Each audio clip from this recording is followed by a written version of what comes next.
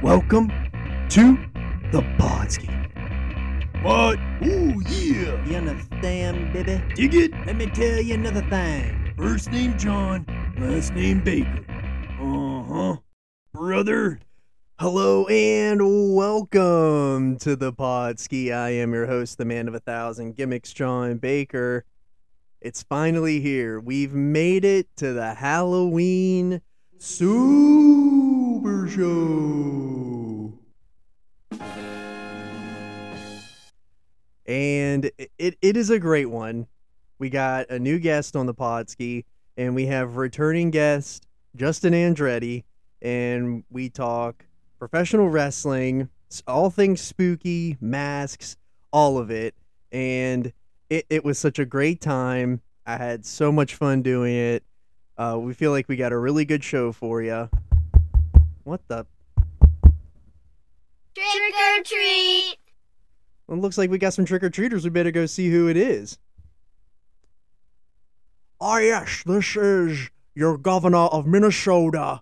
This is Jesse the Body Ventura, and I'm here to ask the questions. I need to know who is the real identity of Justin Andretti. Okay, I'm not. What are you doing here? And I'm not gonna give away the man's gimmick. I demand answers. Again, Jesse, I'm only handing out candy here for the kids. You can go on and leave. You know what? You're going to hear from my lawyers, because I demand answers to my questions. All right, well, there you have it. We had our first interruption here on the Podski. That was Jesse the Body Ventura popping in here, and the door is open. It's trick or treat night here on the Podski. We are going live, and we're gonna it's gonna be a good time. We're gonna tell some really cool stories, some really funny ones. So let's get to it here on the Halloween Super Show.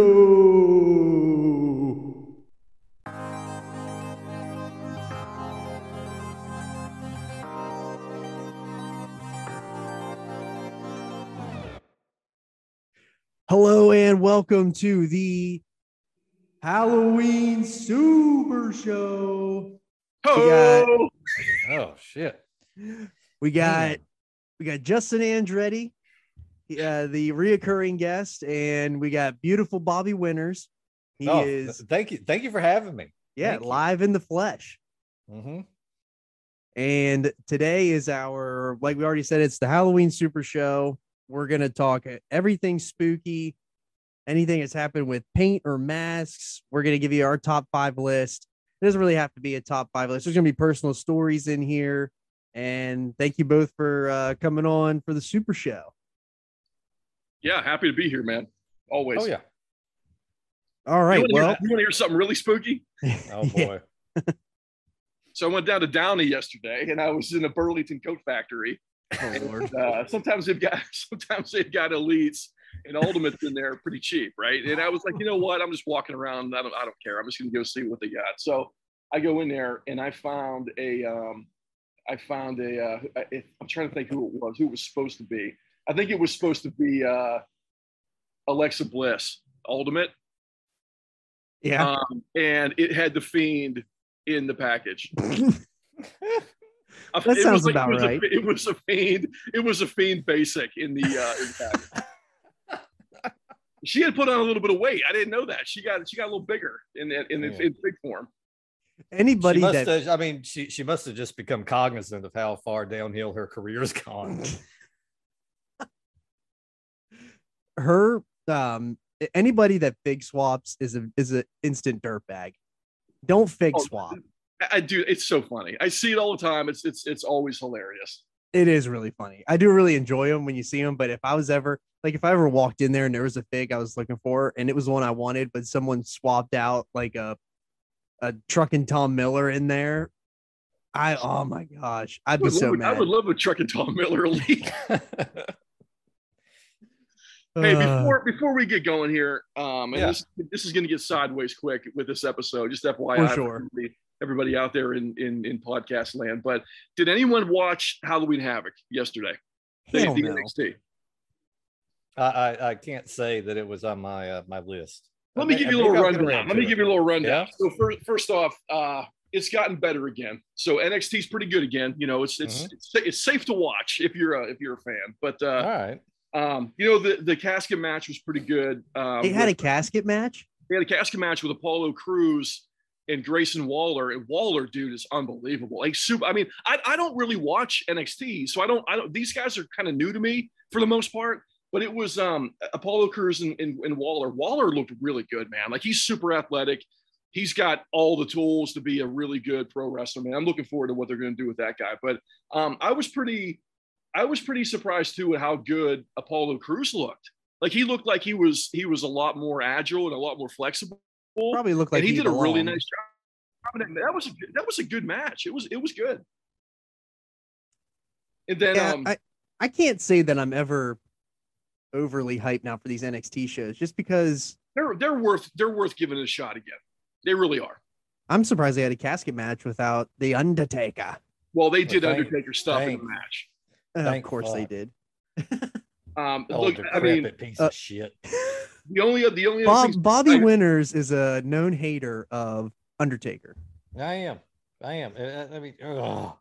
If anyone ever took so much and gave back so little over the course of a career, it's that dumb cunt right there. I wish somebody would lay him down and he wouldn't sit back up from it ever. I mean, again. Lesnar almost did. Almost. But fucking come off it. Well, fucking Goldberg just about got him too, which would be the career highlight for fucking Goldberg. I hope he's not. I hope he's done. They're gonna bring him back. They're literally just gonna he's gonna look like a goddamn corpse next time they bring him back. Holy shit. That 3 strands that he's fucking slicking back. You know, the best thing to come from Undertaker was they finally gave me that CG Paul Bearer I wanted that one time. Talk about fucking scary.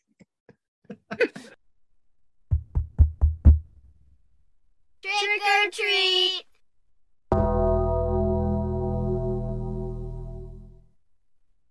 Bobby Winters. This is the Undertaker. You will rest in peace.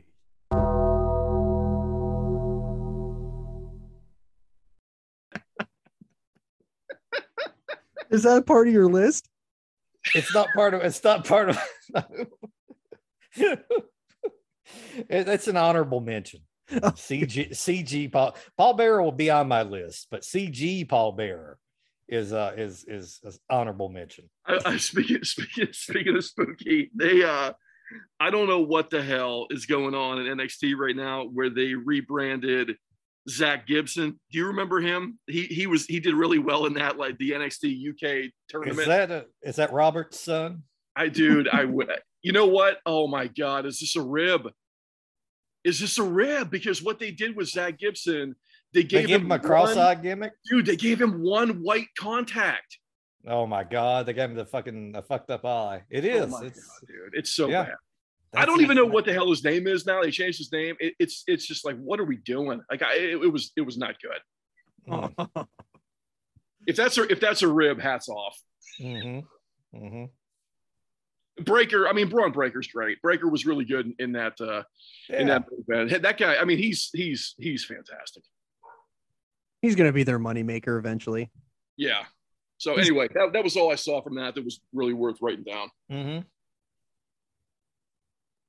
All right. Well, before we get started, Andretti and I just got done with the Hot Seat Wrestling. Yeah, And- tremendous show. Thank you. And since you're on the Podski now, Bobby, we wanted to put you Man. on the hot seat. Oh boy, I wasn't ready for this. Oh, I'm sweting. Is this common when you're on the hot seat? You Yeah. always gotta be ready to jump in and grab the book because you never know when Tony Khan has an aneurysm or Triple H goes into cardiac arrest and they gotta grab somebody to do the book, man. Yeah. All right. I'm. We're putting our Let's go. we already Fuck put it. our credentials out on the internet, so they already know that was my interview and my Yeah. resume all in one. Yeah. All right. Well, damn it. All right. I'll do it. Give me the All right. book. All right, so what do you want to do here? We just want to do a singles match, or Give him. I mean, look. Let's.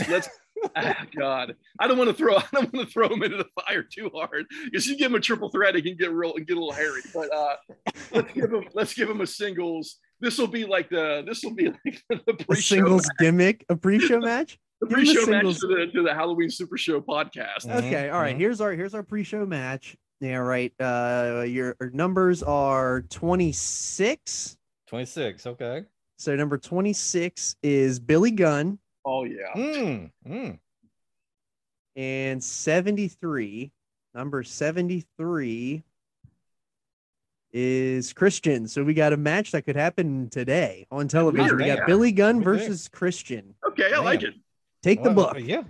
I mean, I think, have we seen this like fucking 50 times? We're going to see it 51, and we're going to see it at Bloodshed on Battleground Avenue. And Battleground Avenue is a street, it's not a venue in Greensboro, North Carolina. So we're going to line the street with chairs. For one match. Capacity, damn near endless. You could I mean, it's about a 5 mile stretch of street. And 'em in. that's a Pack good 'em in, it's a dude. good thing. Can this be a gimmick match? Sure. Good, because it's a King of the Road match. And it's This is Billy only on your Gunn, pre-show. yeah. I want people to buy this shit. I'm trying to make some money off of it. I ain't trying to work every damn day anymore. Billy Gunn, Christian, King of the Road match, back of the truck. You know, the King of the Road match, Christian already gets in Billy Gunn's head by mentioning how instead of being the King of the Road, he was once the King of the Ring, and it led to nothing because he pretty much fizzled that opportunity because they gave up on him partway through. Ultimately, this is a match of two guys that were the less popular of their tag team, and it's weighed down on them.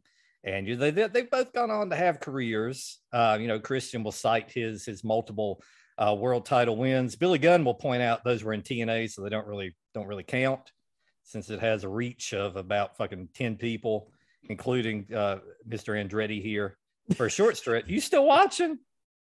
You asked me if I'm TNA. watching TNA. Yeah. The only reason why I would watch TNA would be for me to just hate watch everybody on that stupid roster. All right. I did enjoy when that guy got shot during that wedding. How angry was that? But no, it's a back and forth. One thing I do have to say is that the tax money in Greensboro doesn't go towards the road, so it's a bumpy ride. Hey, the ones that know. And if you've been down Battleground, you know it's bumpy. They're in that back of that 18-wheeler. They're making do. There's hay bales. There's a couple gimmicks laying around. You know, what do you find in the back of a fucking truck? There's like a wrench, maybe comic-sized wrench, like fucking Kane hit Vader with. And they're both kind of wrestling for control of this wrench, because neither one of them have a very effective finisher. Honestly, so many people are kicked out of it that they know hit my finish it could be enough. I need this goddamn wrench to put this man down. This is going to be definitely on the HSW video game, because it's going to be, the graphics will be just like the bad dudes and the game, where they're on top of the 18-wheeler. Yes, it's going to be that. And you know, finally, Billy Gunn at the very end is going to be standing over Christian with that wrench in hand, and he's about to bring it down. When all of a sudden they hit that weird stretch on Battleground where there's fucking 5 red lights in a row. One of them catches Billy Gunn offhand because those red lights have a hair trigger on them.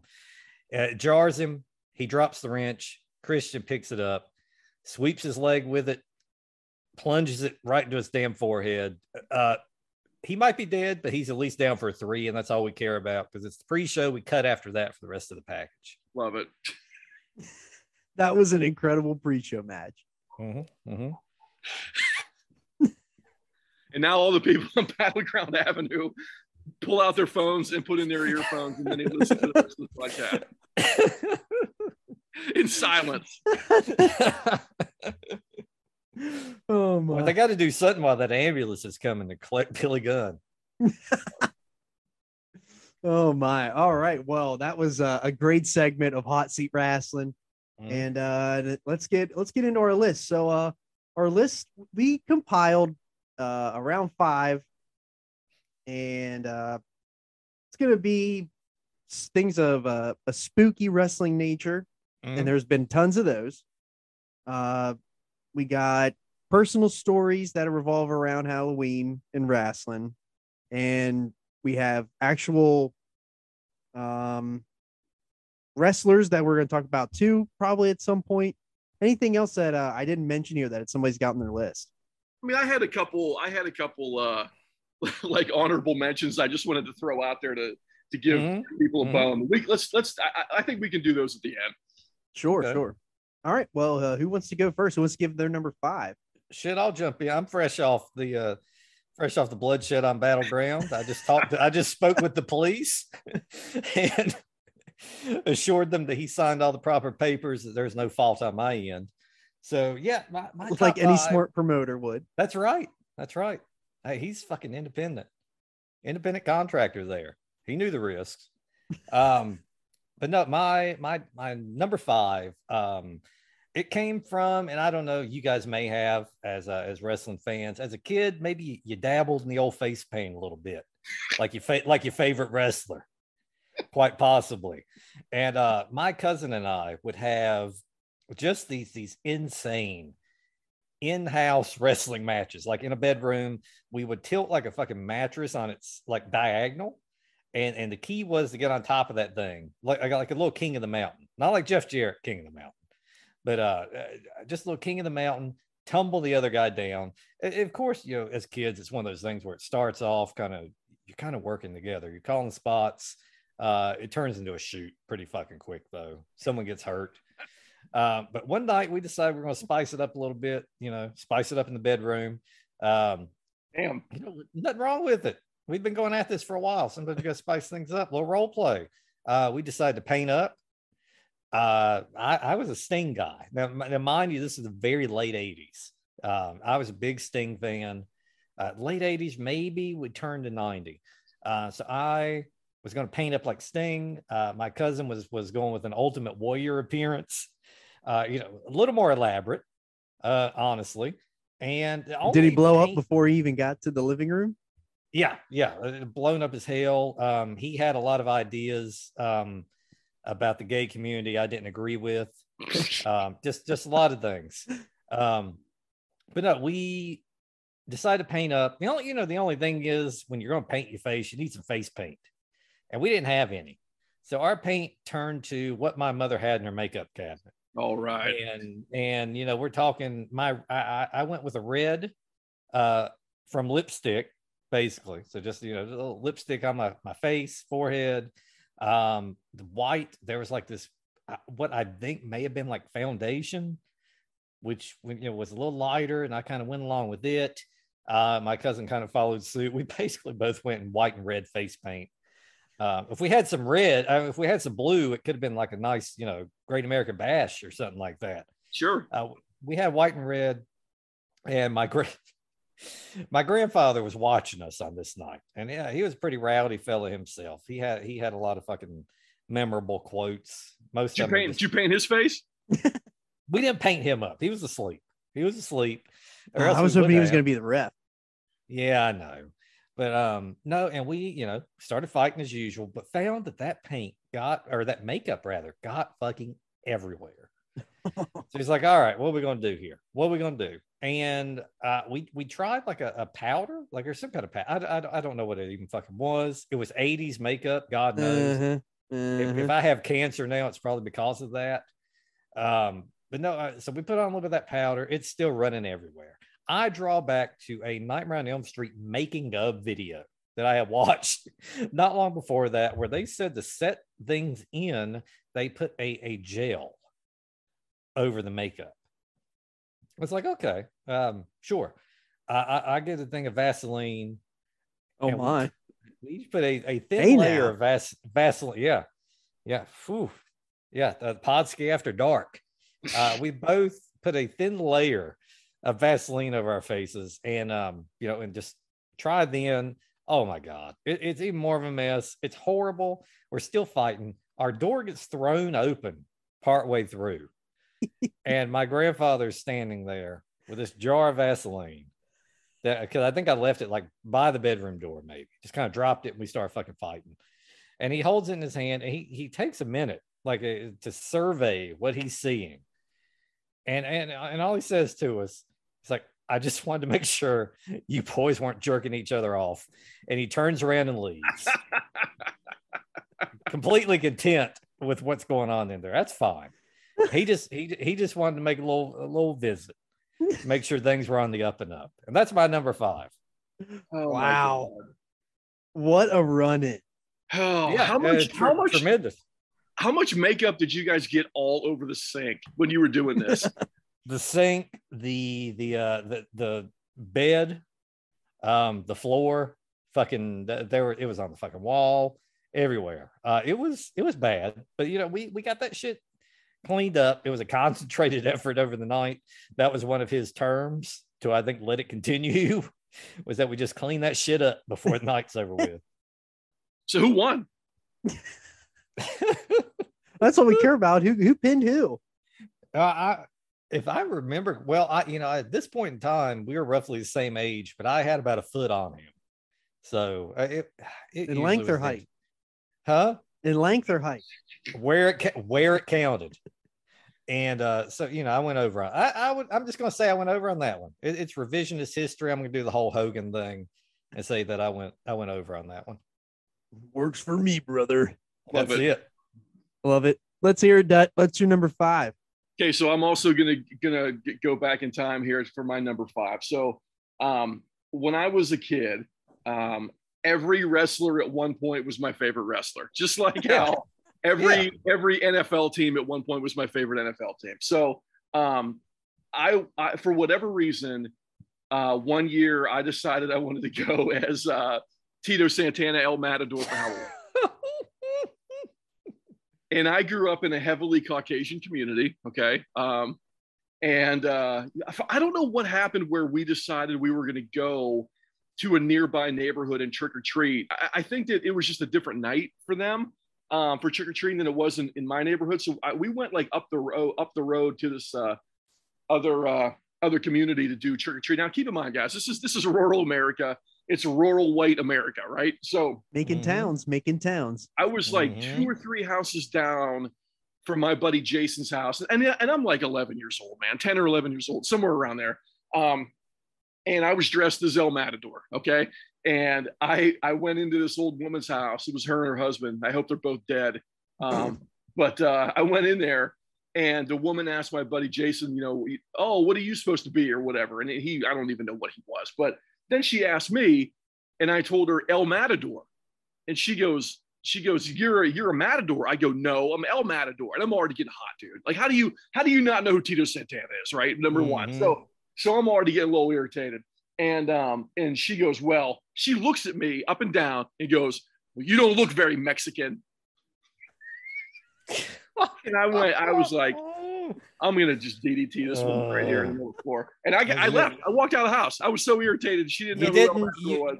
You didn't go for the flying forearm. I didn't go for the flying forearm, dude. I should have. But I was so annoyed she didn't know who Tito Santana was that I just walked out of the house. I love it. Lady, I don't know who you are. I don't even remember exactly what house you were in, but I hope you had a horrible life. Yeah, go to hell. Baker, what you got? So my number 5 is so good friend of the show, Teddy Mongoose. Speaking, not a good friend of the show. Speak for yourself, though. I would have said okay, friend of the show. Okay, friend of the show. So in our original group chat, the bros chat, we end up having a Brosmas every year, and we just do a gift exchange with everybody in the group, but we get together, and it always ends up we watch just the worst wrestling matches you could possibly imagine, and just come together for some fellowship and some wrestling. And my brother-in-law is in that group, and every single year we've done this, he has received a Braun Strowman goat mask from Teddy every single year. So now my brother-in-law has accrued 4 masks, one for him and each one of his kids. And so what ends up happening is that my brother-in-law, he'll take the masks, he puts them on, and then he'll just come and sit in the house. So he's just sitting there rocking in the chair. And then they're like, take the mask off. And he takes the mask off, and there's another mask. And then he does the whole gimmick where he takes the mask off until it's him. So we have them housed in our garage gym, a holy trinity of the Braun Strowman goat masks. Jesus. Yep. And I have a feeling that, there is a lot more where that came from. And he's going to be the proud owner of probably about 15 of them by the end of this. Mongoose sent me one for Christmas. I got one too. How does he have so many of these? Well, because they're like $1 on the shop whenever you go to, well, probably not anymore because it's on Fanatics, but whenever they do their, the shop would have the Black Friday sale, you can get stuff on there so cheap. Like a couple years ago, everybody got a Money in the Bank lunchbox from me. And we probably also should say that Mongoose is a frequent flyer on the Shop WWE clearance rack. Yeah. Oh, you absolutely should be a clearance rack shopper for. He buys every shirt. Yeah, that's like $2. Doesn't matter who it is. Yeah. It's great. He has a great collection of one of you. Who bought me the Lars Sullivan shirt that I have on right now? Probably who the hell Teddy. do you think bought it?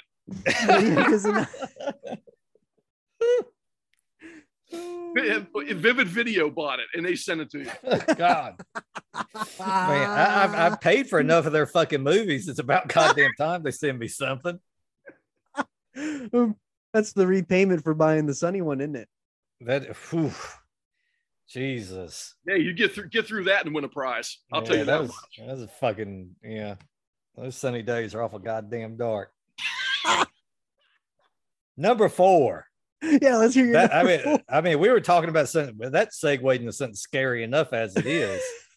But mine was it's both the wrestler and the memories tied to it is Papa Shango. For those who have been watching, of course, Papa Shango would better be known as a Godfather much later on, but he came into the WWF with this fucking voodoo gimmick with he's a big guy, the bald head, the skull painted face, the whole voodoo thing. And man, it was some kids in my school. I was at that point where I was kind of starting to doubt the legitimacy of what was occurring, but I was still in just enough to where I was very concerned. And he had targeted the Ultimate Warrior, and God damn it, when he had the Ultimate Warrior throwing up pea soup or whatever the hell that was, I was scared to death for him. He set some jobber's shoes on fire one time. I don't know if that was symbolic or something or not. I don't know. No, it was nice to see somebody make the Ultimate Warrior throw up after he made us throw up so many times. Yeah. I mean, yeah, you've made us sick many a time. Papa Shango is going to get a little revenge. But no, that whole gimmick, I think that may have been, and this is an honorable mention, that and the Great Muta may have been the last 2 gimmicks that really concerned me. Didn't scare me so much. It's just, I was very concerned for anybody that was facing them. Which, I mean, if you're facing Papa Shango, I don't know what the worst that can happen is. His fucking finisher was the damn shoulder breaker, wasn't it? I mean, you're not going to be hurting you're not going to be hurting too bad by the end of that match. You can just ice that up and you'll be fine. But aside from the whole presentation, my uncle Tim was a big wrestling fan. He was heavily watching about this time. He was a lot older than me, but he was like, that cool uncle that would fucking take us to the shows. I knew he was always watching wrestling, so if I came over there, I'd watch wrestling too. And he would always refer to him as Papa Shango. And it just as a kid, it ate me alive. It still does to this day when someone mispronounces something over and over again. But he would just keep calling him Papa Shango. And man, we had he had a buddy named Sean that would come over every now and then, watch wrestling, fucking play cards with him. He lived, kind of down the street. And every now and then I would correct him. And I said, it's Shango. And since he had a friend named Sean, he said, Shango, where? I hadn't seen him. Is he here? And it would fucking eat me alive. It would goddamn make my blood boil. The one, he's mispronouncing it. And two, when I try to correct him, he turns into some damn play on words and plays dumb. And I'm getting hot. I'm getting shoot hot right now. And I was, as a kid, just sitting there, boy, what am I going to do? I can't whip this person fucking in their damn 20s. So it's like, so all I heard over and over again was Papa Shango. Whenever I say Shango, I said, Shango where? I ain't seen him. I didn't know he was here. And it's like, oh, that's number 4. It's part the wrestler and part the goddamn anger and frustration that apparently I've carried with me today and bottled up. We're here to listen. And bottled up inside. That may got my hand on your shoulder right now, man. Let it out. It's all Thank good. you. Which one's on my ass, though? The other hand. Okay. All right. I didn't know if it was you or Baker, but it's a gentle hand, and I appreciate it. I mean, how great is it that Vince McMahon would never watch movies, but every time he would watch a movie, he would steal a character. Yeah. And they lifted that right from the James Bond movie. Oh, for sure. The Live and Let Die, which is awesome. I mean, the character's fantastic, and then obviously you got Demolition from Road Warrior, from Mad Max. I mean, how funny is that? I mean, every time the guy watches a movie or two, he steals a character. But man, yeah, that's it. Number 4. I got to give Godfather some props here too for being such a good sport with the Laurel Highlands Pizza Wars, man. I mean, that dude is a great guy. Pizza Wars Hall of Famer. He went above and beyond with those promos to help with the Laurel Highlands Pizza Wars. That was awesome. Unlike some. Yeah, I mean, Steamboat did okay. Whatever. Man. Luigi. Fucking stink boat. That's money from Steamboat I'm never going to get back. No. His wife's already spent that. which was better than the 2 Buff Bagwell cameos that I got. Oh, those are bad too. The first one was so bad I couldn't even finish watching it, and then the second one where he tried to quote unquote redo it, which was just a human being laying in a backyard at night, passed out, and all I could see was the side of the house. How about SRS never fulfilling your cameo? Sean Ross Sapp, dude, what a jerk this guy is, man. I mean, I thought that was going to be a really funny cameo for you for your birthday. And that dude never responded. I even sent him a message, which I paid $3 to send through Cameo, to give him shit and be like, what's the fucking update here, dude?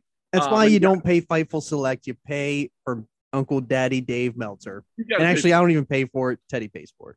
Well, I mean, you give your money where you're going to get value. But Sean Ross Sapp, you got heat with me forever, man. You ruined my friend's birthday. Yeah, ruined it. Asshole. All right. What's your number 4, Dut? Okay, what do I got here for number 4? Excuse me. All right, number 4, I've got.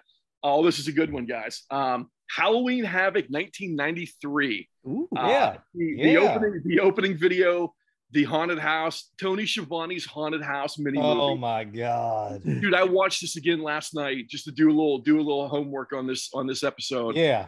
It is so awesome, dude. I mean, we all talk a bunch of shit about like the cinematic stuff now with WWE and all the goofy stuff that doesn't make any logical sense. But I mean, dude, this stuff has been going on forever in wrestling. I mean, at least as far back as the early 90s.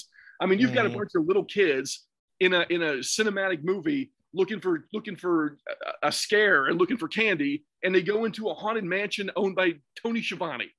Who's cooking his wife in the oven. Okay. So then they go up there. The kid, the Dracula kid, the vampire kid was obviously a paid actor who was a little over the top. But then the kid in the sting paint, definitely not a paid actor. I don't know who the hell's son that was. The kid, I hope you didn't get into acting because you're not very good. But the other ones were probably paid actors. But I mean, they go was that before Bischoff's time? 93 would have been, right? Or is it right? I mean, Bischoff might have been like the backstage guy at that point where he was doing the interviews. I was going to say, because I know that Garrett did a lot of stuff backstage before.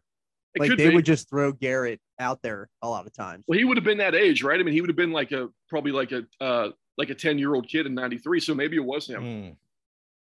Hmm. Anyway, so the kids go into Shivani's house, and Shivani's playing it pretty straight. He's like a supernatural Tony Schiavone, which is everything I've ever wanted in my life. And then he asks the kids, he's like, "Hey, do you want to see something really scary?"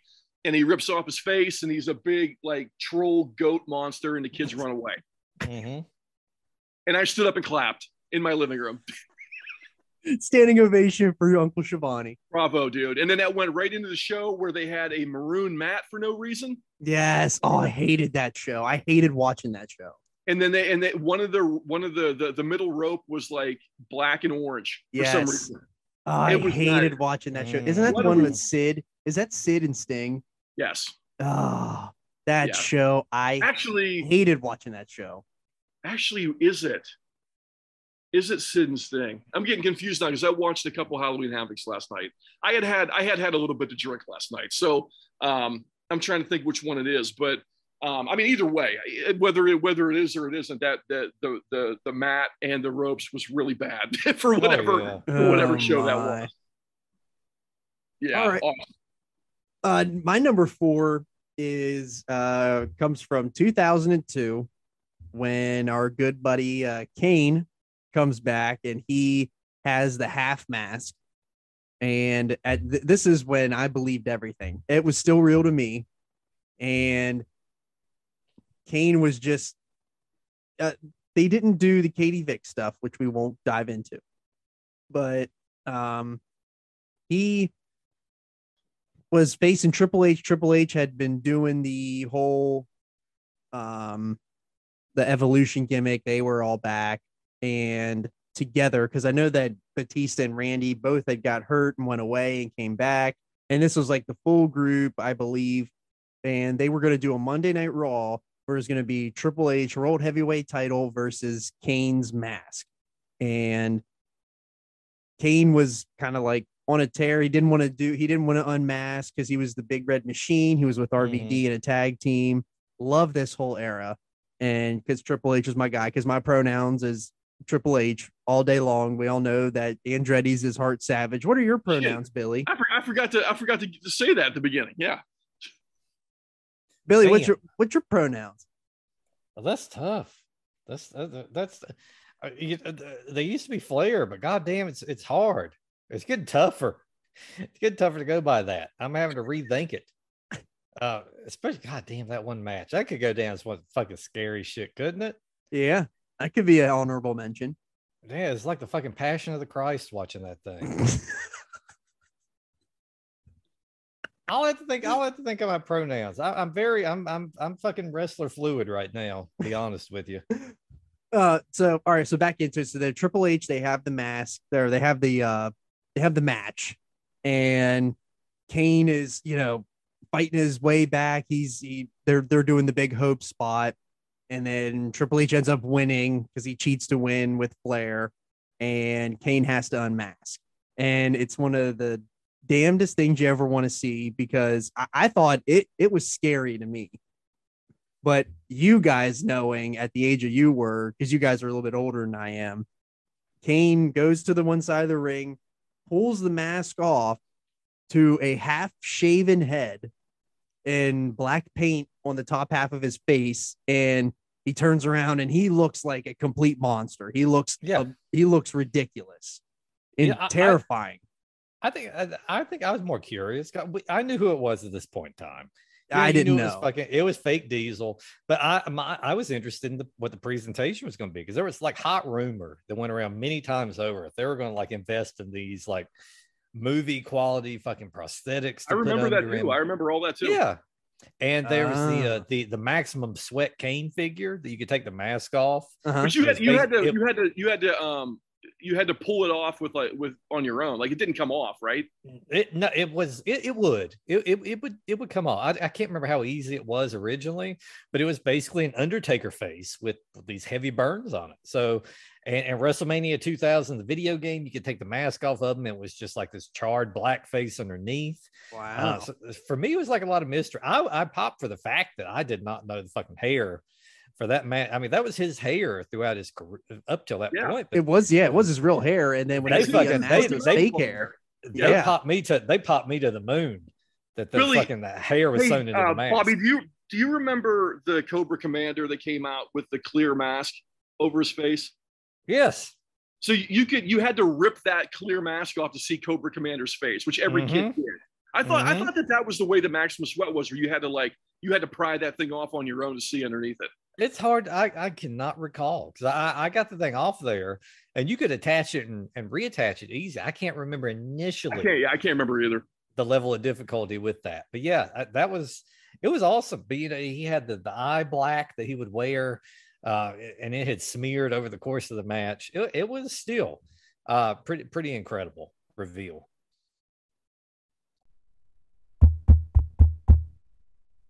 Trick or treat.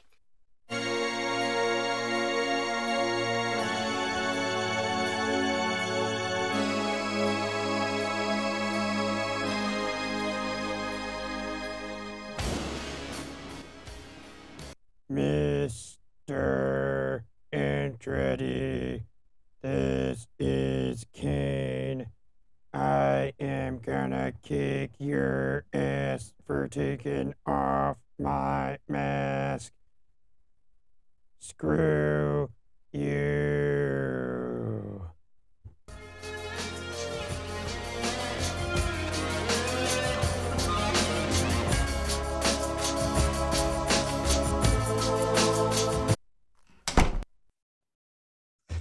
Because I remember whenever I didn't get to watch this live.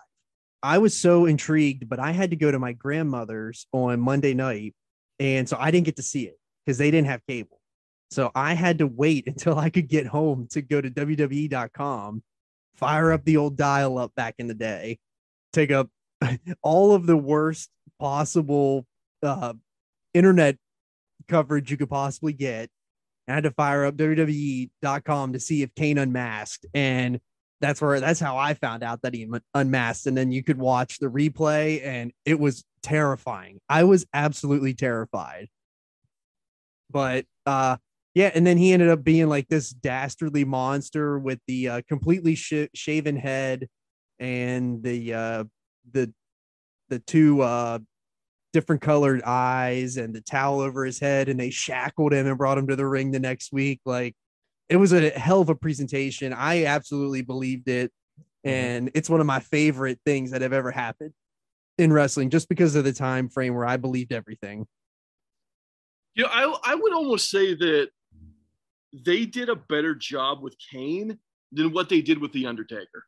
Because The Undertaker, for sure. look, we've talked about this ad nauseum, the three of us, but The Undertaker's one of my least favorite characters and people in wrestling for a long time, you know, but that character could have very easily been just as bad as TL Hopper, dude. I mean, it's so stupid. The Undertaker gimmick is so stupid. But the thing with Kane was that I actually feel like they did a better job with all the Kane stuff than they did even with the Undertaker, even though those characters are obviously tied together. Mm-hmm.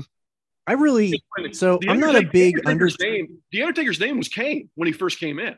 Right. Yeah, and I don't hate Undertaker. I don't like, obviously everything about Undertaker is good that happened post Ministry of Darkness. For me, especially whenever he became the American Badass. The American Badass is the best Undertaker. I actually agree with you on that. I think that was the best he's ever been. Was when he was on a bike. And I know. Look, everybody's going to disagree with that. Everybody's got their own opinion, but I don't care. I'll fight him. When he became the biker, that was my favorite version of him. Yeah, it's bar none the best one, especially whenever he went short hair with the bandana on the bike. The best. But those SmackDown, and that's obviously my wheelhouse of like what I love from wrestling, because that was my childhood. But anybody else that thinks that all that Undertaker stuff, whenever he's carving the casket for Kamala and all that Undertaker sucks. That casket for Kamala only has to be about 3 feet long, doesn't it? Oh God. I'm sorry. I Oh, would my. have contributed. I was looking at that Hikaru Shida fucking Instagram. She posted something looked like she just got worn out.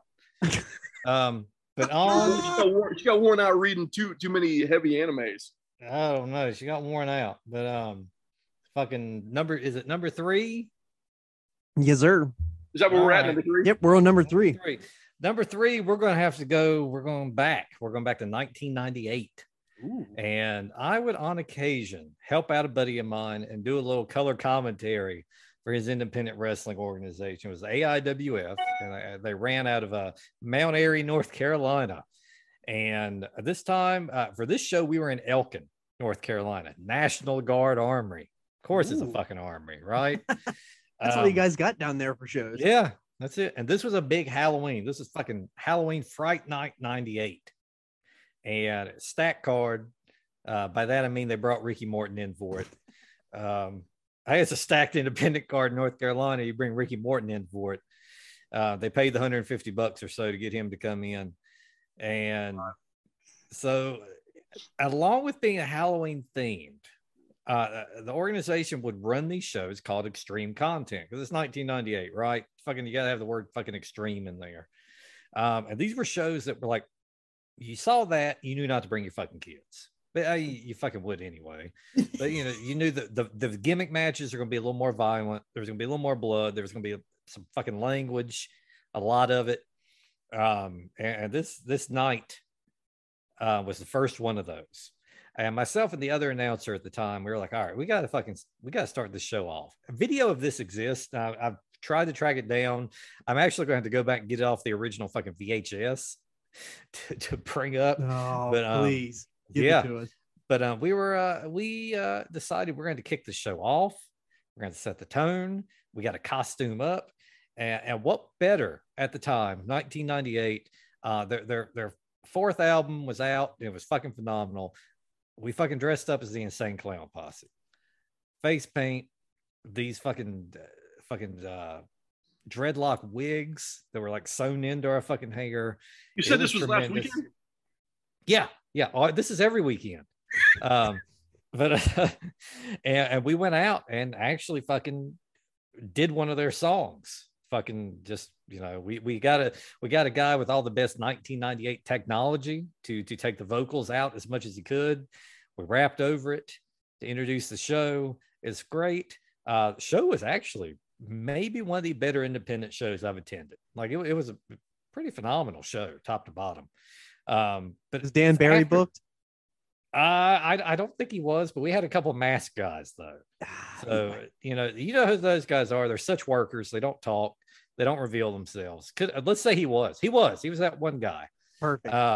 This is after the show. I'm in the bathroom. I'm trying to get this fucking paint off. And like my first story, this is legitimate paint that is tough to get off.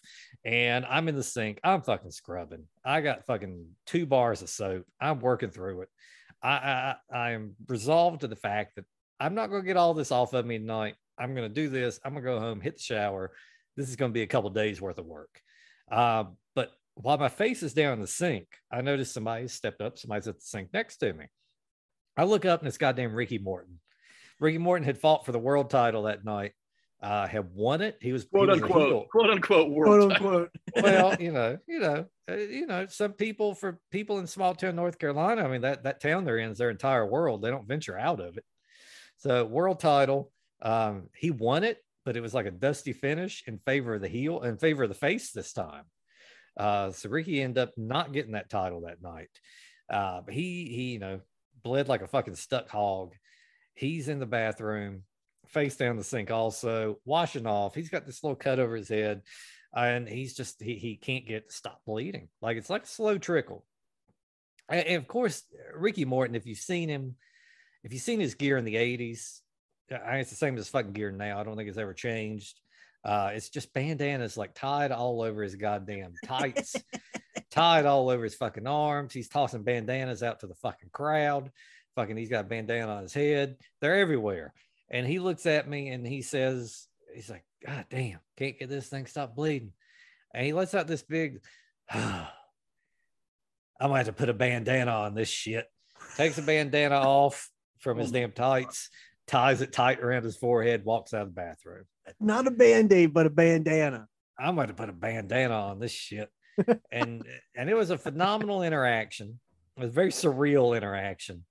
But yeah, that was number 3. That was the time I shared a bathroom with Ricky Morton in the Elkin National Guard Armory. The first time. Yeah, the first time. And it wasn't the only time involving blood, I'll tell you that. Was that one of the times you met the freight train at an indie show? That motherfucker. Or Man Scout. Keep going. Next guy. Next one of you. Who's up? Is it my turn? Yep, your turn. We're going on touchy territory right now. Oh, Keep God. going. Oh, okay. Here we go. I got this is number 3, right? Yeah. Yep, number 3. Okay, number 3. All right, what do I got here? Okay. Sting. Who is What would that? you say if I abducted a 14-year-old girl right here at Halloween Havoc? Jerry Lawler. I Is that the watched king? puppies. No, I watched Halloween Havoc 90 last night. Black Scorpion abducts a 14-year-old girl out of the crowd. So Hell yeah. I mean, it's so cringe, and I laughed so hard every time I see it now. It's so bad. The Black Scorpion, everything about it is some of the greatest stuff in wrestling history. We all know that. But the dude comes out, interrupts Shivani, who's in a hat in a Phantom of the Opera gimmick, with like the half face. But of course, Tony's got like the half face facing the damn camera, so he looks like an idiot. Sting is in a horrible robe, gold and black robe that's real bad. He's way over the top with everything that he's saying. And Sting, I mean, look, man, I love Sting too when I was a little kid. You go back and watch that stuff now, it's not the greatest stuff you've ever seen in your life. Let's put it that way. But, it happens pretty early in the show at Havoc 1990, where all of a sudden the Black Scorpion starts yelling for Sting. And then he shows up in the background, grabs a 14-year-old girl out of the crowd, drags her behind a screen where no one can see it. They disappear. And then about 5 seconds later, the Black Scorpion and the 14-year-old girl run in from the other side of the screen. And he pushes her to Sting. She jumps off the platform. Sting catches her, sets her down. She runs off camera, never to be seen or heard from again. We don't know if that girl has gone through any kind of psychiatric evaluation. We don't know if she's had any kind of trauma the rest of her life by being abducted by Ole Anderson in a black hood. So How many people ever survived that? Black Scorpion abducts a 14-year-old girl out of the crowd is my number 3. Tremendous. Wow. Speaking of abductions, my number 3 is also an abduction. Hang on. That show, Baker, that show, Halloween Havoc 1990 is the same show where Stan Hansen yells at a pumpkin. The hits keep coming that night. I might have to watch that one. I've never watched that one. But yeah, my number 3 also involves an abduction. My bachelor party, we went to. I like where this is headed. Yeah, so my bachelor party, we went to Pittsburgh, and we were going to go out to. I had no idea this was happening. I was blindfolded until we got to our venue. So that's my first time leaving Shippensburg. So we made it out to Pittsburgh, and where we watched the Crown Jewel, where that was the same day that Crown Jewel happened, where Goldberg and Undertaker nearly killed each other, where Goldberg concussed himself. Yeah, Goldberg concussed himself seconds into the match. It's a star match. Yes. And so then the next day we go, I have no idea what we're doing. They just said, we're not telling you, you're getting blindfolded. So we get an Uber, and apparently we're going to McKeesport. So if you know McKeesport is a bad area outside of Pittsburgh. And the Uber driver was concerned to the point where she pulled over and said, "Are you seriously going to McKeesport?" And they all said, yeah, like it's totally cool, like we're totally fine. And then then they ended up telling her, like whispering to her, like what we were doing. And she was like, wow. Like she didn't even really have words. She's supposed to have a good time. So what happens is I get out of the car, take off my blindfold. We're at an old rundown church and we were at PWX Fight Society for a indie show. And this show, Dut and I watched this show before we did the trek up to Long Island. And I remember it to be a much better show than what it was. And in the very opening of the show, they abduct this guy that had face paint. They abducted this girl that was on the roster, and then they ended up coming out, and I can't even remember what happened anymore. I mean, right there's a life lesson for all wrestling fans. If you go to an indie show and you have a really good time and you think it's awesome, don't ever watch it again. Yeah. Leave the memories alone. Yes. Yeah, because I remember like that was one of the most fun things like I that I've ever done was go to this show. We sat on stadium seating from like an old stadium. They're probably from the old PNC Park. And like the seats broke halfway through. So we ended up doing a wall sit for like the rest of the show. And but yeah, the girl was abducted in the very beginning of the show. And I think Shirley Doe, I think that's who saved her. He was also another guy that had his face painted. But yeah, that's my number 3. I remember watching that with you at Mongoose's house before we went up to Long Island. And that was painful to sit through, man. I mean, it was funny because you were laughing. You were like, "This is awesome." I remember how awesome this was, and it was fun in that kind of context. But we were front row seating, dude. I don't need to see a girl get abducted at an indie show, because at an indie show that might be real sex trafficking at an indie show, and I don't need to be a part of that in McKeesport. Oh my! But yep, that's my number 3. Let's move on to number 2. What do you got? We got beautiful Bobby. Well, I can't continue the streak of abductions, unfortunately. So it dies at 2. This is another memory. This is about the same time, around late 90s, early 2000s. Buddy of mine ran a wrestling merchandise store in Eden, North Carolina, and he opened one up in Collinsville, Virginia. And is it called High Spots? No. Is it still open? With them we would have we would have abduction stories. We would have abduction stories if we were talking High Spots and RF video and whatnot. Oh God. I said there was none of those in this story here. But everyone here is of age in this story. But my buddy opened a store in Collinsville, Virginia. This was my high school job. Like I would put in like 4 hours most days after school. And a store in Collinsville, Virginia, working there for a little bit. I've got a ton of stories about this store. But I'll regale you with this one here. I'll just say this. I learned this much from working in a store in Collinsville, Virginia. Never open a store in Collinsville, Virginia. I spent most of my time playing fucking WWF WrestleFest. We had the arcade game there, thank God, and occasionally waiting on a customer. Is WrestleFest the one where everybody's like 375? They're real thick. Basically, yes. Yes. They all look like Ted City in the ring. Everybody has a 6-pack. Everybody. But this is we're talking the grand opening. And for the grand opening, several things were going on. It was actually pretty packed that day. There was like punch, there was fucking cake, there were 2 cakes. I would like I'll state that because that comes into play again later. Okay. And Native American Tatanka was there. No. In a suit. There for the meet and greet.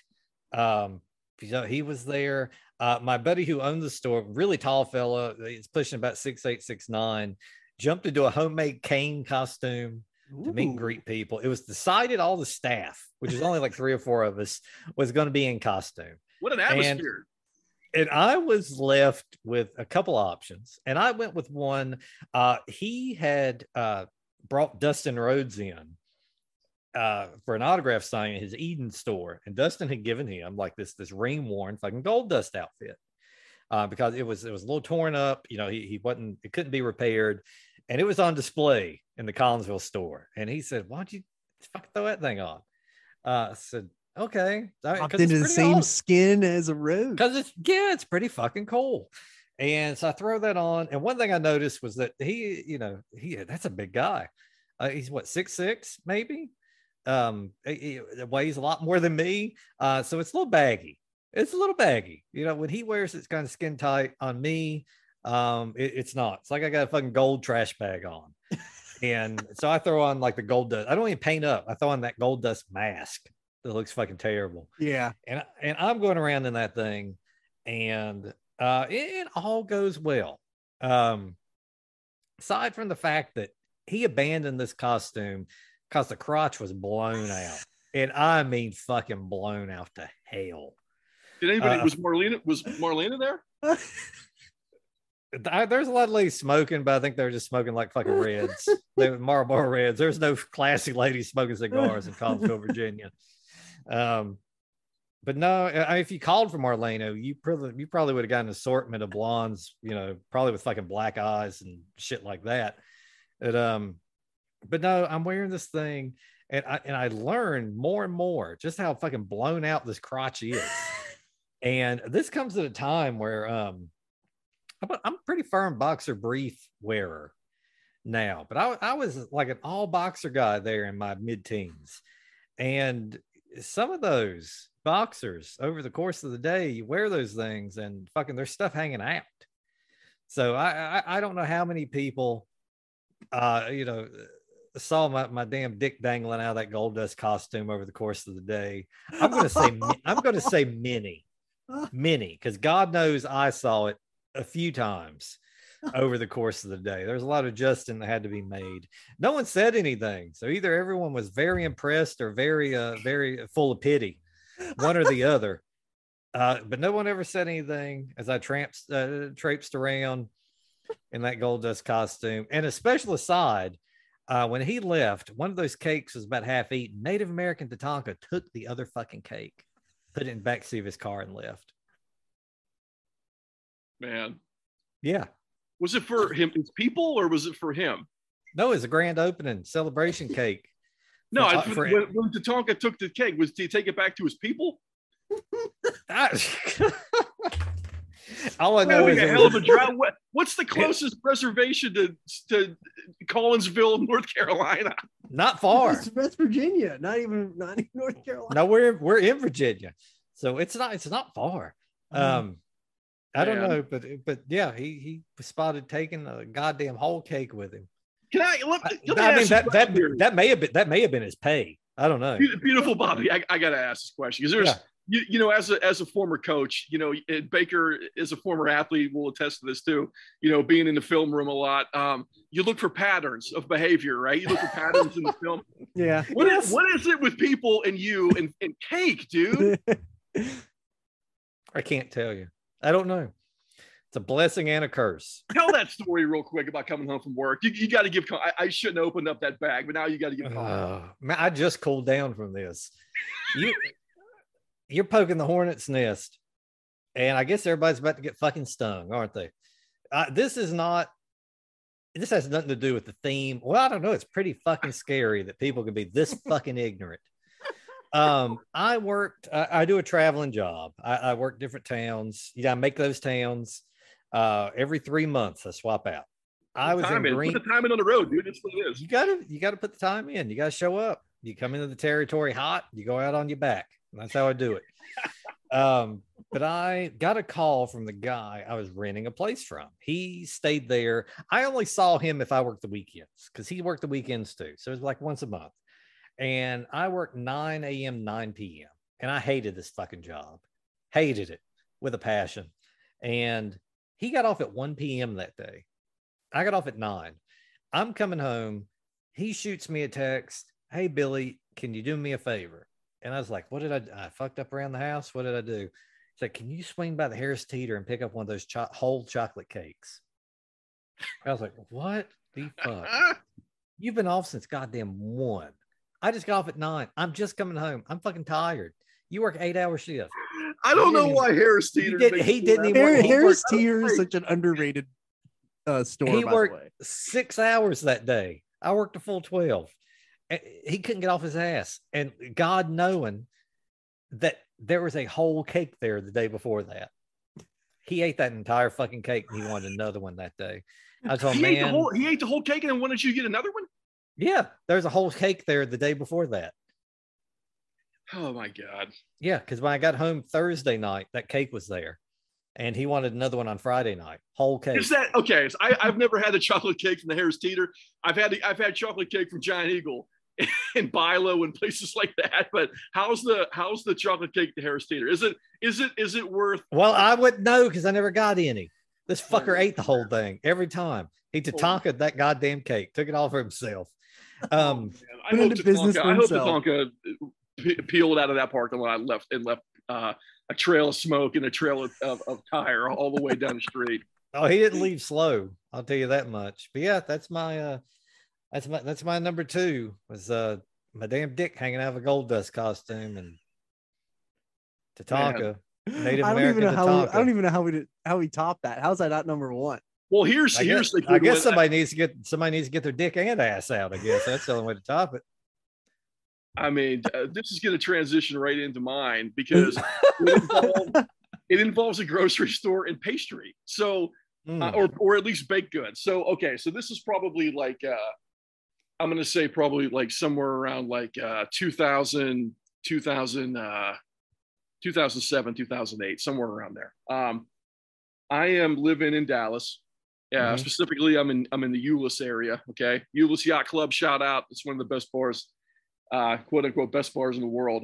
So I'm in Euless, and it's me, Nasty Noah, and my buddy Ross, who now is playing Boy Scout somewhere in Northern California.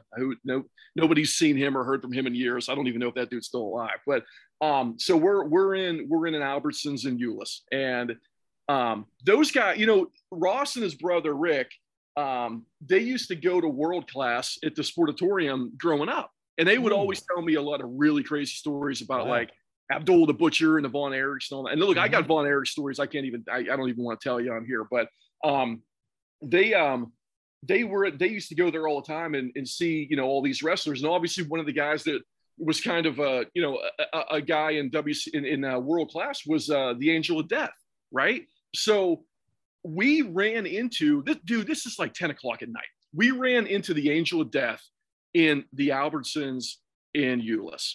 And we walk in there. I have no idea who the hell the guy even is. Because I mean, I haven't seen, hadn't seen World Class adapt. It's 30 years removed, right? So I have no idea who the hell the guy even is. So Ross taps me on the shoulder when we're walking in, and he goes, "Holy fuck!" And I'm like, "What?" He goes, "That's a fucking Angel of Death." And I'm like, "What are you talking? Like, what are you talking about?" So I look over and I'm like, "Holy shit, that really is him." And he's like with some other guy, right? And they're in the checkout line. And we go over and he's like, "I gotta fuck with him." And I'm like, "Dude, don't fuck. This guy looks like he's on his deathbed, right?" I'm like, "Don't start fucking with the Angel of Death in the checkout line." So he's laughing real hard. He's like, "No, I'm gonna do it." So he goes over to the Angel of Death and gets behind him and goes, "Hey, you the Angel of Death?" And the guy goes, "Yeah." And Ross goes, "Smell like Updog in here?" Oh. And the Angel of Death goes, "What? No. Does it smell like Updog?" "What? Oh, come on, it smells weird in here. Does it smell like Updog?" "What are you talking about?" And Ross is like, just stuck with it, doubled down. "Does it smell like Updog?" Damn. And the other guy has no idea either. The other guy's like, "What are you doing? Like, what are you talking about?" And I'm dead. I'm doubled over laughing. Nasty Noah's doubled over laughing, and Ross is playing it straight, and he just stuck with it. He didn't break kayfabe. You got to commit. You got to stick to the gimmick. He's like, "Come on, man. What's that smell? It smells really weird in here. Does it smell like Updog?" And the Angel of Death is like, "Dude, I don't know what the fuck you're talking about." And then they left. we never got the punchline, but we did laugh our ass off. And then Noah, we're crying laughing, right? So Noah walks over to the place where they've got like cookies behind like a in like a glass enclosure, right? Where you've got a, you get like 5 cookies for $1 or whatever it is, right? And Noah, 5 cookies for $1. I mean, dude, this was 15 years ago. So Noah reaches into the cabinet and just starts eating cookies. And he comes over to me and he goes, "Hey, they got cookies over there." I go, "Dude, they're fucking for sale. They're not free. They're not free samples." And his eyes got like as big as you've ever seen eyes get big in your life. The dude had eaten like 25 cookies out of that case, thinking they were free samples. I mean, that's only $5 though. Yeah, I get it. But then we got out of there, and that was the story of running into the Jesus world-class veteran, the Angel of Death of the Albertsons. Oh my, that's great. I mean, I got a question off that story. Sure. What's up, dog? Huh? What's up, dog? What? God. Fucking Angel of Death knew what it was. He knew what was going on. He stonewalled that kid on purpose. Oh man. All right. Mine my number 2 is a wrestler.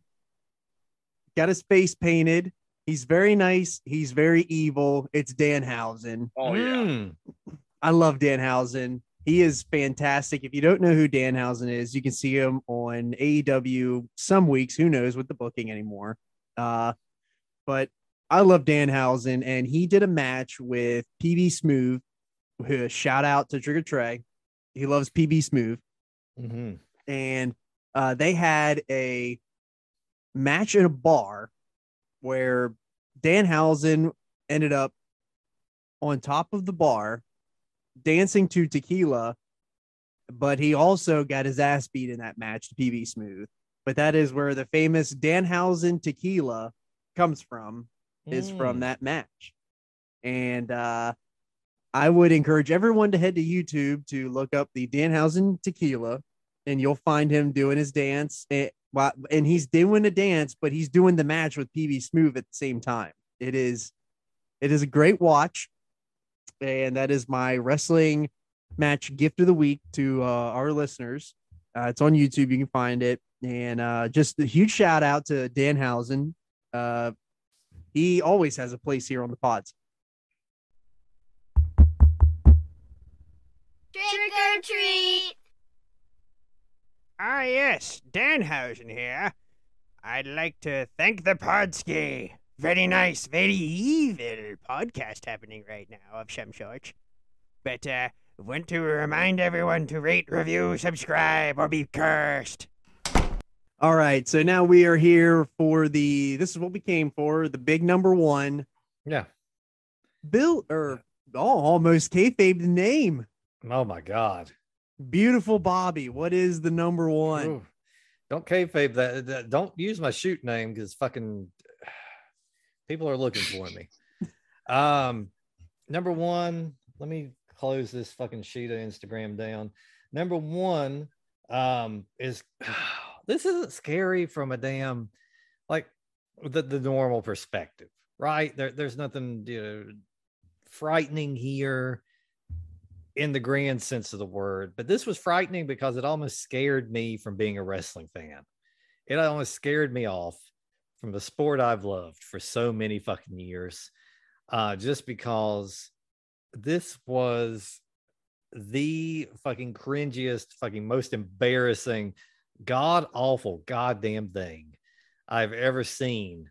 And I've seen a lot of shit in wrestling. I've been there through the good times and the bad. And this was a promo between Paul Bearer and Jerry the King Lawler. And this was hot off the heels of Bearer announcing that he was Kane's father, right? It added another wrinkle in that whole story, that whole fucking saga, which of course meant that as the Undertaker's brother, that they had the same mother, and you put 2 and 2 together.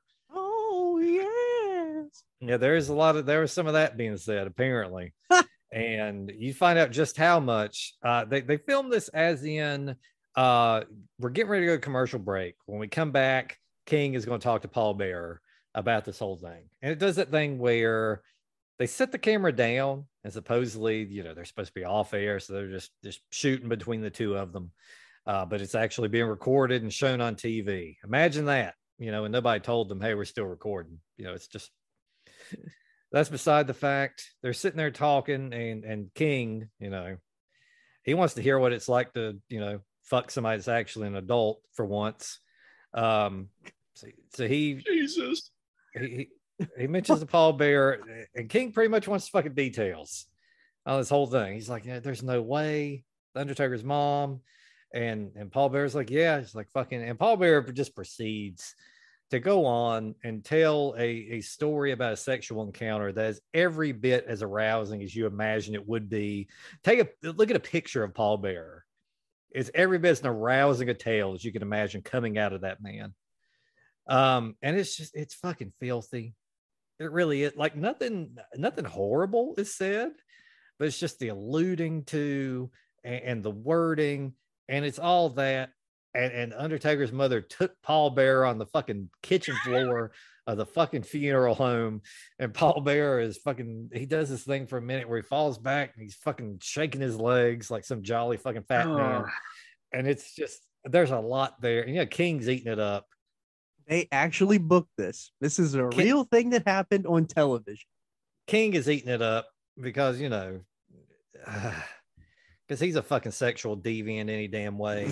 He's eating it up, and it goes on. It's one of those, it goes on just a little longer than it needs to. Also, it makes it even worse. Like it stretches out a minute. I will only say hats off to Jerry Lawler, because when they immediately after that, once they do come back from commercial, he delivers what is like a sincere, heartfelt apology. Like, oh shit, we got caught. You weren't supposed to see that. Things were said. My apologies. I'd like to think he was just apologizing for that fucking segment in general. Like even he realized, he's like, this is fucking sick. That's my number one, because while it's not scary. I mean, it involves pallbearer, Kane, Undertaker, so I can loosely tie it to that.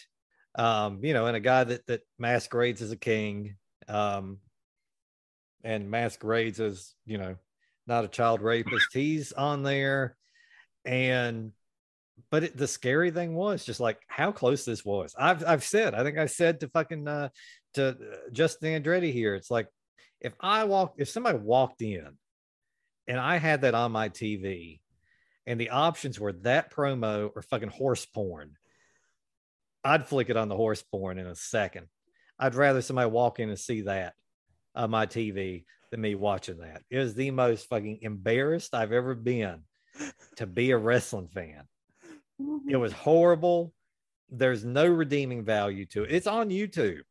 If you want to watch it, you won't be the same. It's a low point in the industry. It really is. It's worse than the Katie Vick thing. I would have rather just seen a hardcore version of the Katie Vick angle than this promo. Oh my God. It's bad. I'd rather watch a Big Show match. That's less embarrassing to the sport than this promo. And that's saying a lot, because that fat fuck never should have gotten to a ring to begin with. But yeah, that's my number one. Kane and pallbearer talking about fucking nailing the Undertaker's mother right there on the kitchen floor of the funeral home. And I don't even know where to go. Disgusting. Oh man, what's great too is that the pallbearer legitimately lived like one street over from where I was living at Euless.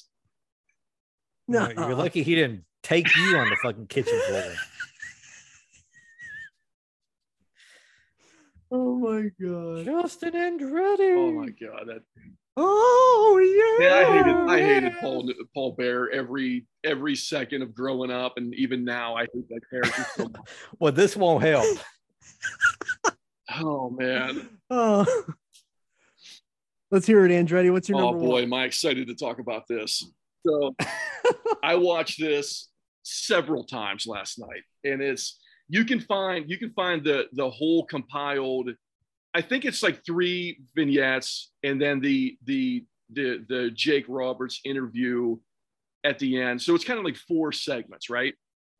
This is one of the absolute. It might be my favorite thing that's ever happened in pro wrestling. And it happened when I was a little kid. So of course I was all in, believing it was completely real, and all in thinking this was really happening, in real life.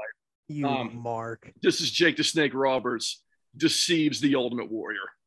And it's on YouTube. You can watch the whole thing. The quality's not great. I tried to find it on the dates on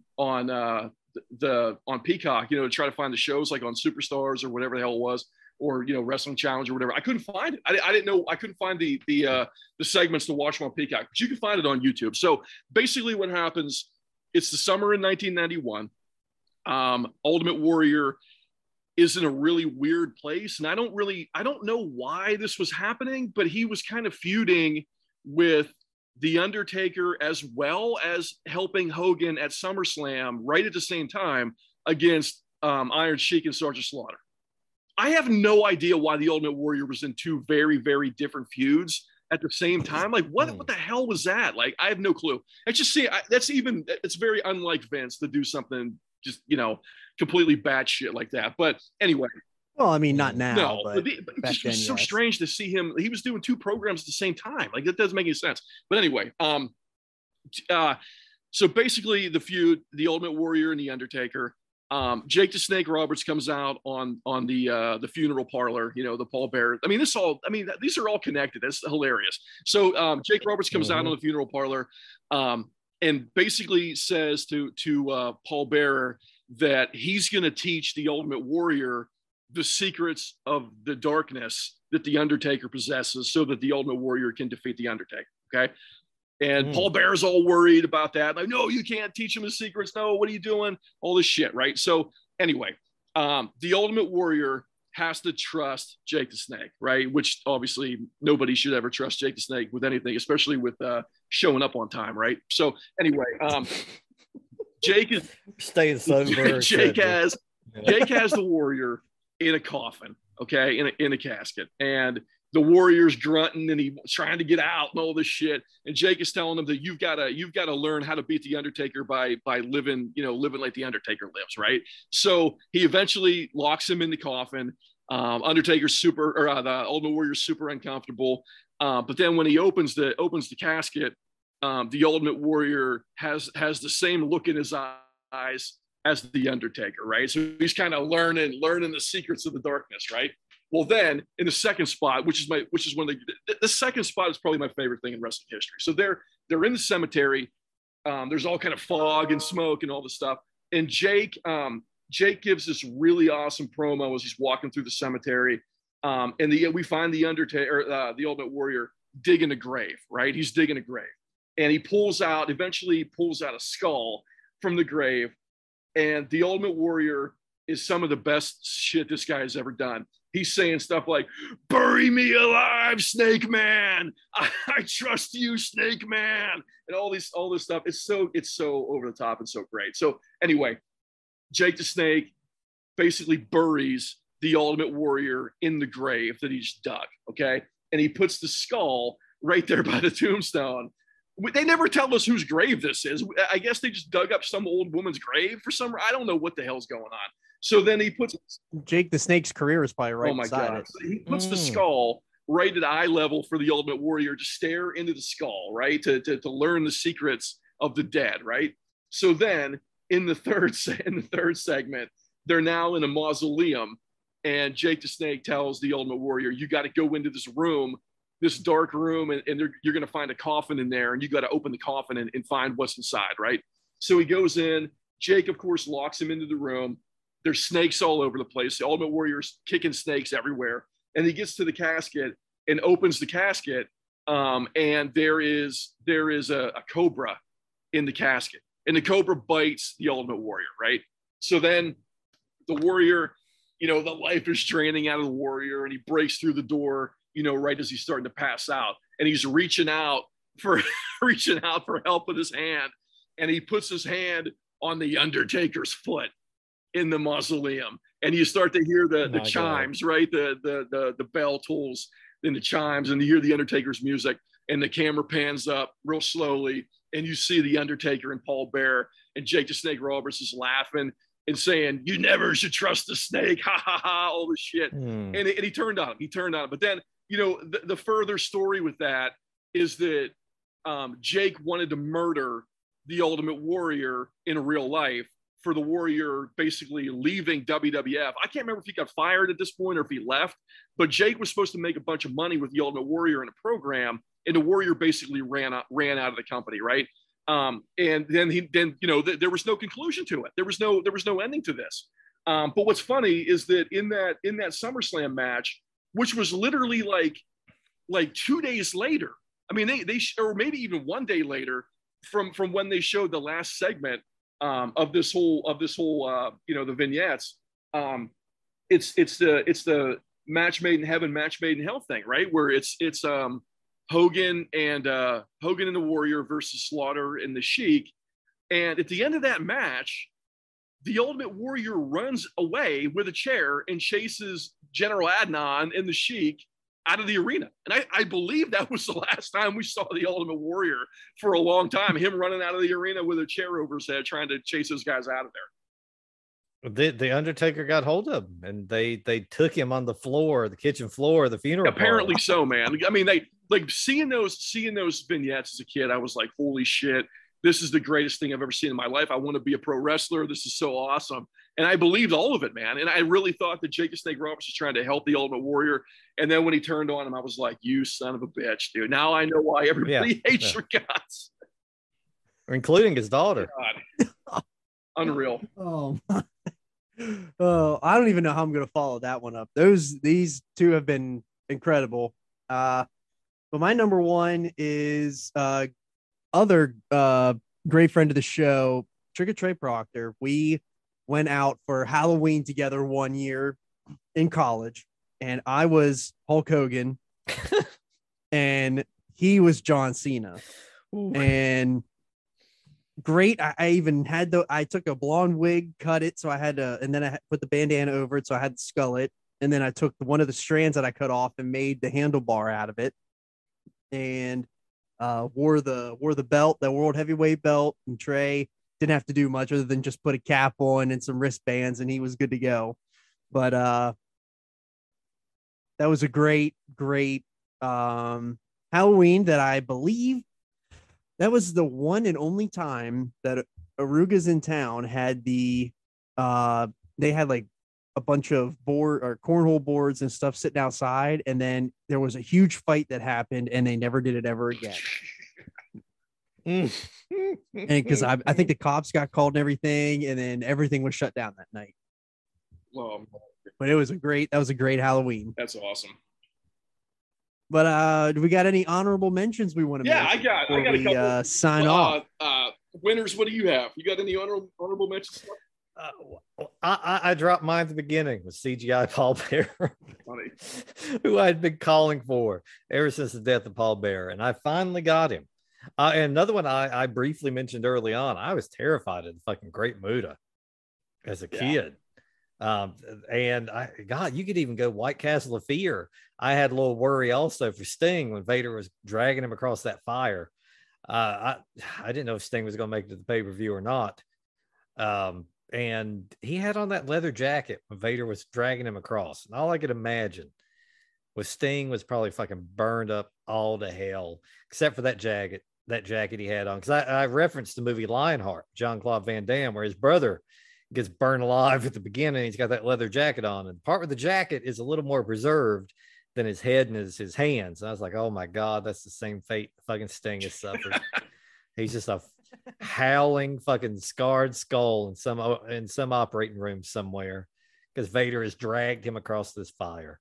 I guess they just wanted you to think Sting was going to fucking die because Great Muta was a Sting opponent too, and Vader, all kinds of awful things befell Sting over the years. I mean, it would go on. That Inferno match with Vampiro, that was an awful thing, all right. Jesus, was it ever?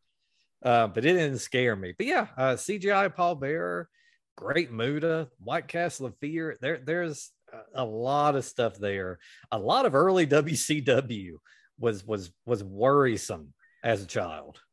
I think the only time, or at least the most time, I was really scared as a kid was also with Sting, but it was with Vader. It was when Vader first came in with the big helmet with the smoke, and he started fighting Sting. I was legitimately worried he was going to kill Sting. Wow. Yeah. I'll throw my honorable mention in there. Speaking of, this isn't really spooky, but it entails a graveyard. I believe this was the Big Boss Man and Big Show. Am I correct? Oh yeah, you're right. And they have a funeral service for Big Show's dad, where the Big Boss Man ends up chaining up the casket of Big Show's dad and driving off through the cemetery with the casket behind the vehicle, and Big Show runs after it and hops on the back and is drug around. That is something you should all check out and watch. I don't even know what that is, but just watching incredible. Watching that big lug of nothing hop onto the back of that casket. Was Boss Man yelling out of a bullhorn during that too? Yes. Yes. Oh, this was during that. There was this time where Boss Man was just like, they went full cartoon villain with him. Oh my! But yeah, everyone should check that out. Love that one. Dud, what you or Dud? I got pause here. That'll edit that out. What do you got, Andretti? Okay, so I also have. I wanted to give a shout out to two guys, so that were kind of Halloween themed. Hallowicked. I really always liked that guy. He's about my age. Awesome in Chikara. I mean, the guy's like a luchador. That has like a jack-o'-lantern mask. I have no idea if he's still working or not. I hope he is. I hope he's still doing his thing. But I always liked Hallowicked when I was really into Chikara there for a little while. And then the other guy that I wanted to shout out was Cyclope. I don't know if you guys remember him or not. WCW. Yes. I don't think he had a ton of matches in WCW. I don't think he was there very long. But I mean, he had an unbelievable mask. Kind of Halloween theme too. And I wanted to do Halloween match of the week. Cyclope versus Jericho. And why that's funny is because it was Cyclope's, most popular match in WCW, and he wasn't in it because it was Dean Malenko in the Cyclope outfit. And I will always remember that. But poor Cyclope, not even being in the damn match whenever his character was in his most famous match in WCW. That was funny. But yeah, I wanted to give those two guys a shout out. And the only other thing that I had was NXT Halloween Havoc, the first one with Shotzi Blackheart, where she was the host. I thought that I feel like that was the last really good NXT show before it got really silly and went downhill after that. So that was kind of like the end of the era for me. Was that Halloween Havoc was kind of the last show that I actually thought was pretty good. And I heard her shit pictures were half off that night too. Could be.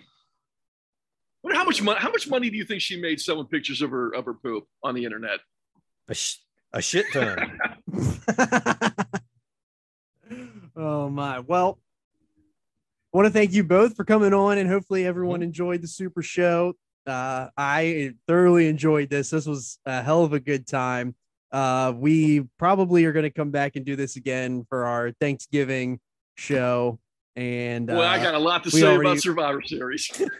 Because I watched the first one last night again. Ooh. Survivor Series sucks. God. I hate Survivor Series. It's the worst damn show of the year. Save it because we're gonna do it. I know that Winners has got a lot of shit to say about Survivor Series. I've got a lot to say about Survivor Series, so I think we definitely need to do a Thanksgiving show. For sure. We'll do our most thankful matches that we are thankful have happened that are the absolute Boy, are we thankful. All right. Well, thank you both for being on this episode of the Podski and our Halloween Super Show. And we will see you at next time. Trick or treat. Sting, thank you for the invite to be a guest on the Halloween Super Show here on the Podski. We will come back anytime. Thank you again, Sting.